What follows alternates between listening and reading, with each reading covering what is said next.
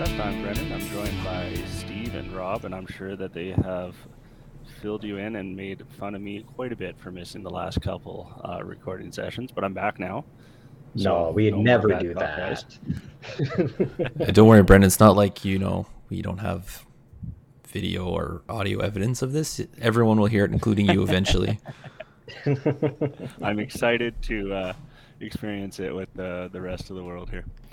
Anyway, today we're going to be talking about a few events that we managed to attend over the weekend here. One of them with Hogarth Malt, a relatively new and small operation in and around Calgary. Rob will fill us in the details there. And then as well, we held our first official tasting and sampling session out at Winter's Turkey Farm over the weekend. So we'll be telling you all about that and all the fun stuff we had. First, I'm going to kick it over to Rob there to talk about Hogarth. Sure. So Hogarth is a pretty interesting place. It's a husband-wife operation, Alex and Aaron Hogarth, hence Hogarth Malt. They're pretty cool duo, actually, super friendly. Interesting fact is Aaron used to be one of the brewers at Ribstone Creek. So he's very knowledgeable. He knows exactly what to look for in a malt. So it's interesting that he is now malting. Yeah, that's quite the leap. Yeah, well, it's pretty cool. I was out there for in Alberta. I mean, the open farm days, which is basically any farm that decided to participate. It was basically an open house. You go in and they give you a tour and an explanation of how all the equipment works and everything like that. Is really interesting. And Hogarth being brand new, and this being their first time that doing open farm days, they weren't expecting a lot of people there. And when I showed up, there were about 5 or 6 others, and I was like, uh-oh. I mean, not uh-oh, I guess I should say that, but it's like, I guess I also was, the way we were talking to each other, it's just like, our expectations were set so that there were not going to be a lot of people there. And there were way more. They thought they'd get maybe 10 all day, and they had, they had 10 just while I was there.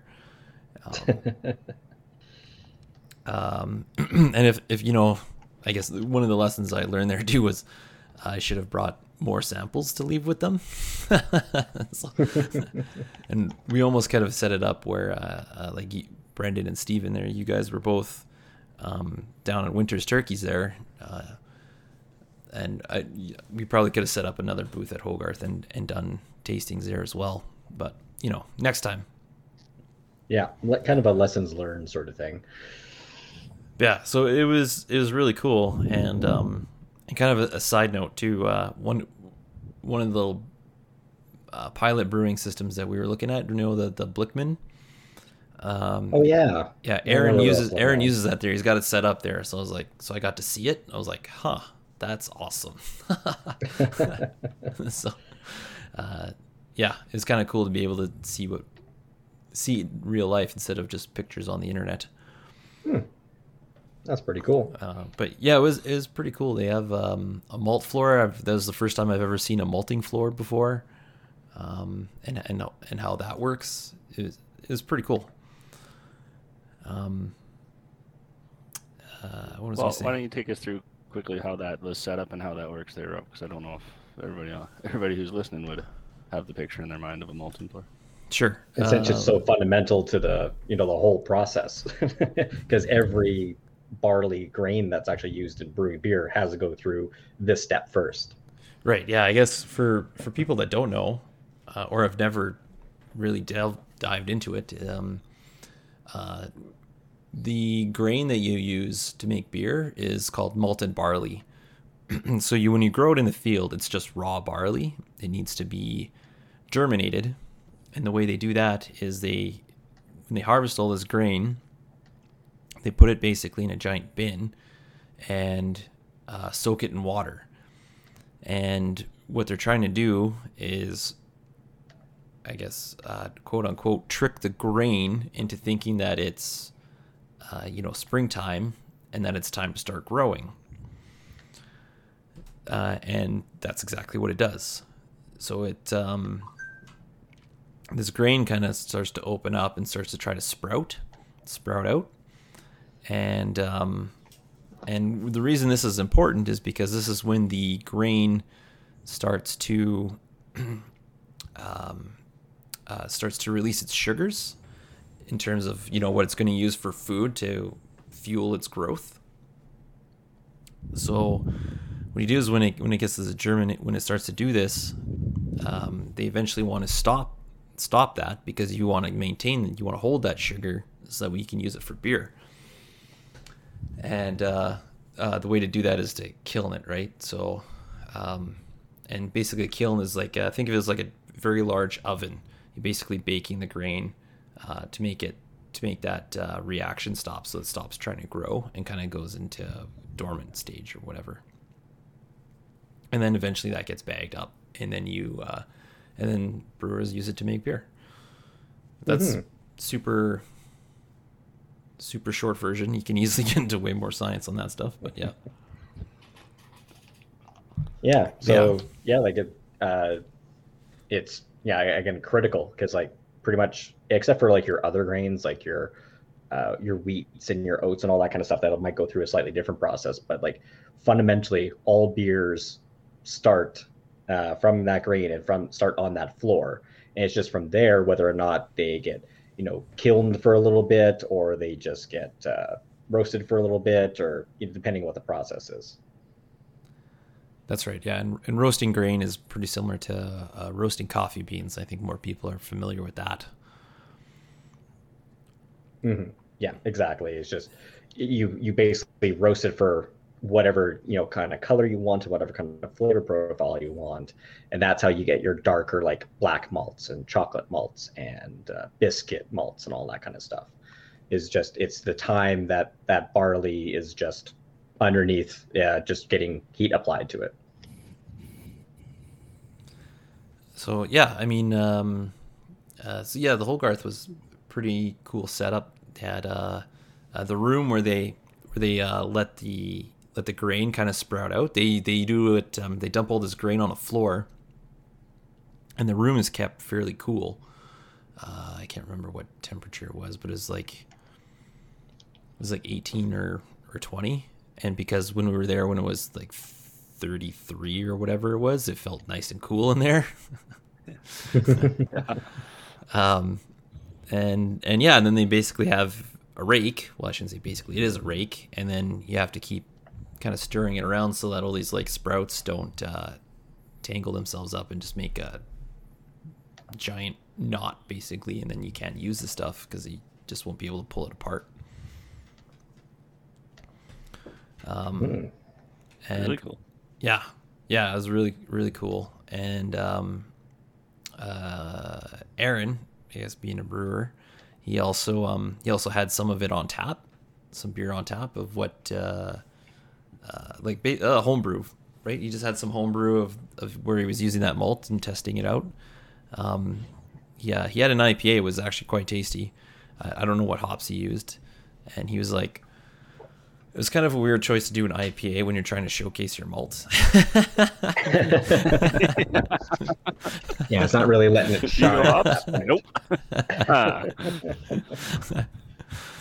But yeah, they have another event coming up here on September 4th.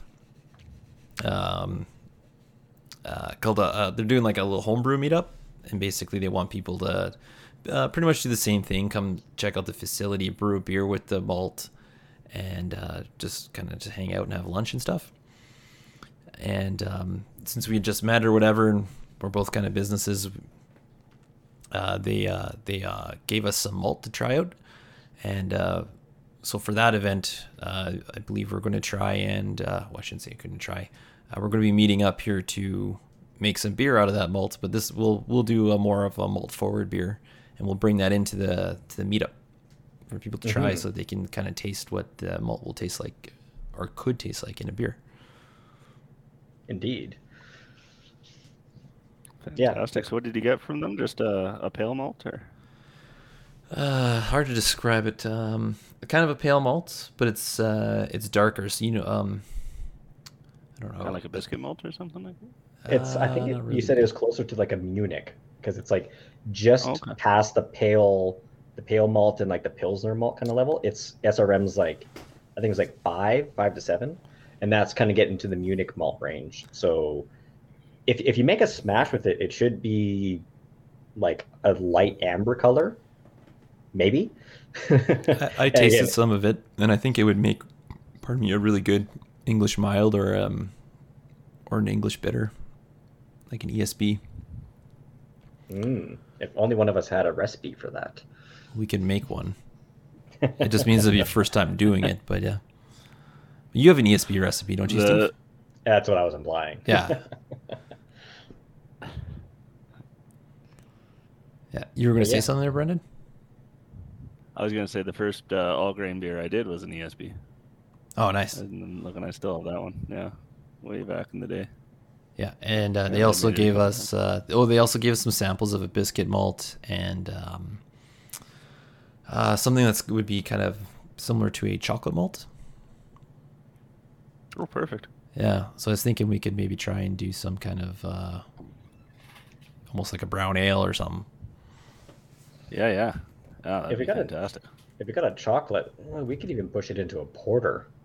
Yeah, that's interesting. We don't have that much of the chocolate. It's like maybe a pound or something. But yeah, it depends how big the batch we make. But yeah. Some live recipe development we're having for our listeners here. Yeah. What do we have in the pantry? Okay, this and that. Yeah, just start grabbing stuff off the shelves and shoving it in and see what happens. Oh, that's great. No, I'm looking forward to that, brewing it up and tasting the malt and follow up with Hogarth there. Steve, do you want to take us through the other exciting event of the weekend? Indeed.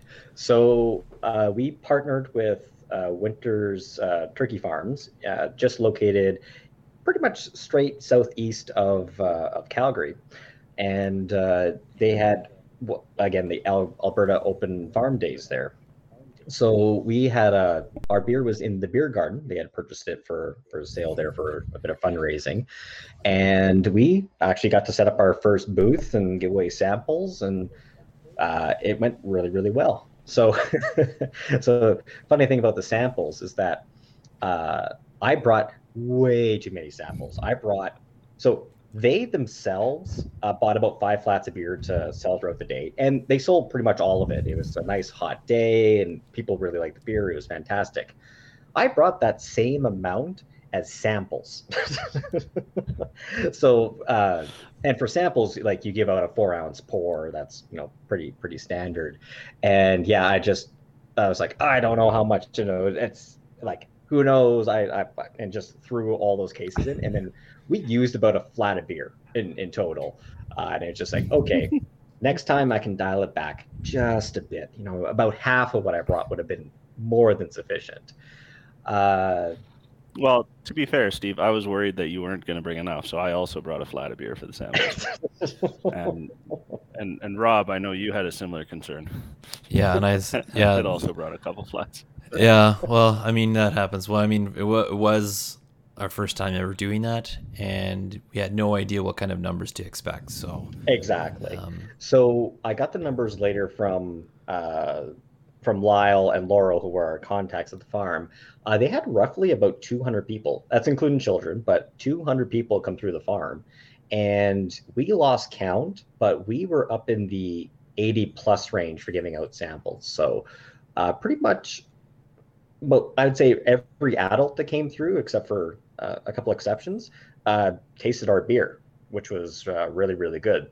And it was also the debut of our table runner, our branded stuff from the printing house, care of Aaron. So, Aaron, if you're listening, thank you again very, very much. The stuff was great. It looked like nice and professional. The whole thing went off like really, really well. But with that, we set up during the day, and it was, of course, smoky sky, just this beautiful, like, on the air quality index, it was like an 8 or 9 or something like that. So you could barely see the sun, and it was just soaking warm.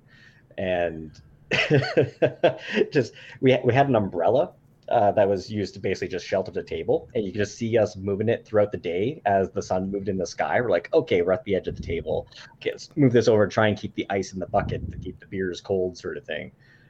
Yeah, we went through a lot of ice too. Oh yeah, we went through like 4 or 5 bags of ice, and there was like 6. There was more even in the coolers, just again keeping the beer cool. But overall, we had very positive feedback on the beers, because we were stationed outside the beer garden, so we were getting them tasting, and then they could go right to the beer garden and purchase beers that were profits were going back into the Egg Society. And except for one guy didn't like the stout, who said he probably didn't like the stout, tried it anyways, and goes, nah, I don't like that. That's okay. Beyond, for a tasting, I don't expect 100% approval rate anyway. Yeah, and it was just like, especially like a stout on that kind of hot day. Like some people were into it, some people weren't, and that's fine. But we were primarily trying to market the missing piece and the Kiss Ale, and it's just this one guy who was like, that's not my thing. It's like, okay, that's fine, sir. Do you want another thing? And he just walked off. I'm like, oh, okay, see you, sir. But beyond that one guy, very, very positive feedback. Like people thoroughly liked the beer, and we're actually, unfortunately, trying to buy the beer off of us, and we had to tell them, sorry, as a contract brewer, we can't sell you this beer. You can buy it from the beer garden, or look at it at our your local liquor store, or request it in, because there is at least, I'd say, a dozen people who wanted to buy like a 6-pack or a 12-pack or something because they really liked the beer, which is very encouraging. Yeah, it was also a little bit awkward trying to explain to people the legislation for us of why we're not allowed to sell them directly, but we're allowed to give it away. Yeah. It makes for an interesting conversation. Oh no, sorry, I can't accept your money for this. Yeah. Makes us seem just like an overly generous brewery, but it's a weird legislation. As a counterpoint to the one guy who didn't truly appreciate the stout, there was also a nice older lady, and I'm trying to remember, she was either Chilean or Colombian. I think she was from Chile. Yeah, I think you're right. And spent 5 or 10 minutes talking to us, and had sampled the blonde. Was like, oh no, that one's, I don't really like that. And then the amber was, oh, I like that one more. And then the stout, oh, this is really good. Here's what we do with this type of beer in Chile. And apparently there's a preparation for it that is appropriate for breakfast. You add some cream or some sugar. I'm not sure if she stopped by the booth later in the day. I had to duck out after lunch there to kind of explain it, but it's something sadly that she didn't we should return. definitely look up. We might have to do some research on that. It was almost like a coffee preparation, because it was a cream and sugar sort of thing. And then she talked at length too. It was for lunch, and it's because it was a low alcohol beer, because it's 4.5%. It's not like the standard 5. She's like, booths would be set up in her home country where they would, workers would come in, they'd get some empanadas of various fillings and all that kind of stuff, and get a beer, basically drink the beer, have the empanadas, and then go. So there was actually a couple preparations he was talking about, and it's like, ooh, that actually might not be a bad idea from when we opened the brewery, to do a bunch of like quick finger or hand food that you can just basically be like, yeah, here, take a beer and take this, and then you're you're filling the requirements of the legislation that you got to serve some kind of food, but B, it's like quick and just here, take this. This has been cooked earlier in the day. It's just been sitting in the warmer. It's filled with delicious things and it pairs great with this beer. So, but yeah, she was very she very wanted to explain all the minute details to us, which we were like, oh wow, this is fantastic. That sounds awesome. It's a great day for just meeting a lot of great people. Yeah. Oh yeah. Yeah, there was there was super friendly people. Yeah, super friendly, and a couple characters that came by. Oh yeah, there was like a friend of the farm who came by, and we got to hear her whole life story. and then her cousin that was also there. We heard her life story too, and we're just like we're being friendly, we're talking all that, and it's just like, wow, this is like we're total strangers, and you're telling me like details of your life.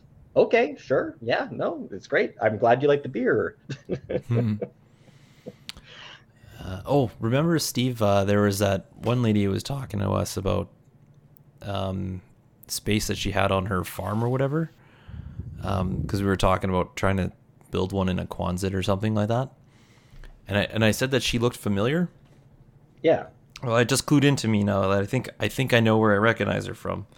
Oh, where? It would have been at Annex Ales, and this would have been a couple years ago, 2 years ago, because it would have been pre-pandemic. And they were handing out hop plants. Okay, they call them hop girls. Northwestern hop, is it Northwest Hop Farms, or it was oh my gosh, what is the name? Northwest Hop Girls or something like that, I think is what the oh, now it's bugging me. Now I gotta look it up. Northwest Hop Farms, yeah, I'm not crazy. Okay. Yeah, I'm pretty sure she's from there. Oh, that's super random. Huh. Oh, or maybe not. That one's in Chilliwack. I thought they were in Alberta. There was that farm. Oh, I can't remember where it was, but it wasn't it active, and it accidentally, came on hard times and went under recently, or I guess last year it would have been. That was Paradise. Paradise Hops. Oh, okay. Northern Hop Girls, I think, maybe. Yeah, I think this is... Yes, Windover Farms. That's it. That's what I was looking for. Huh. Well, we should contact her and see if we can set up something with her hops and all that, because that would be fantastic. Oh. I think their website's down. Perfect. Oh, yeah. no. So it was definitely a great day for meeting a lot of great people. Oh yeah, and again, like there was a couple times during the day, like people who hadn't had beer in quite a while, or were adamant not beer drinkers, like they're more into the spirits or into the coolers, had our beers, and they liked, they might have not, like, not a lot of people had the stout, understandably, but either liked the Kiss ale or the Missing Piece ale for different reasons. Like the Kiss is a little bit sweeter and it's a little bit malt forward. The Missing Piece is like really bright and very refreshing on a hot day. But they're like, oh yeah, I haven't had a beer in a while, but I like your beer. And it's like, oh, that's great praise. Like, thank you so much. So with overall, like now going through the event and everything, I can't wait for kind of the next big tasting we do. Yeah, I think people get scared to try craft beers because I think a lot of people think IPAs and super hoppy beers, whereas ours are a lot more approachable. They're more malt forward as opposed to hop forward. Oh, actually, so that reminds me, a lot of people, I'd say about a dozen or more than a dozen, when we were, hey, do you want to try one of our beers? They would specifically say, I don't want to have anything that's too hoppy, because unfortunately in the industry right now there's that drive to do like an IPA, and it's like hazy IPA, West Coast IPA, juicy IPA, and a lot of the clientele that were at the farm days were brought up on lagers, from Old Milwaukee, Molson, Budweiser, Bud Light, that sort of thing. So their palate isn't really ready to have like basically munching on hops. So they see craft beer and they see the IBUs, or they see, it's like, oh, there's like 3 different hops on this beer, and they don't like to taste it. And that's definitely a strength of our beers, because we definitely are malt focused. So it's like, yeah, don't worry. Like our hoppiest beer, which is, I guess, the Missing Piece would be the hoppiest beer, is like not hoppy at all by any standard. Like it's like that's the thing. Like it qualifies as a blonde ale, but it wouldn't qualify as a pale ale, because I don't think it has the minimum IBUs for it, which is I think 25. or 30 or something like that.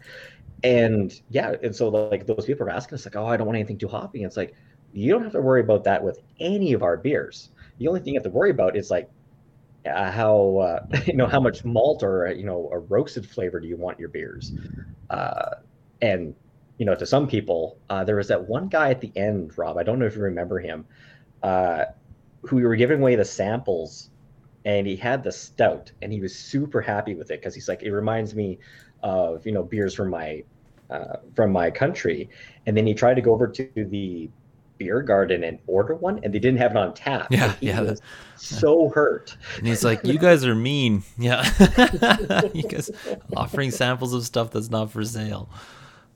and we eventually gave him like another sample of the stout because he liked it so much.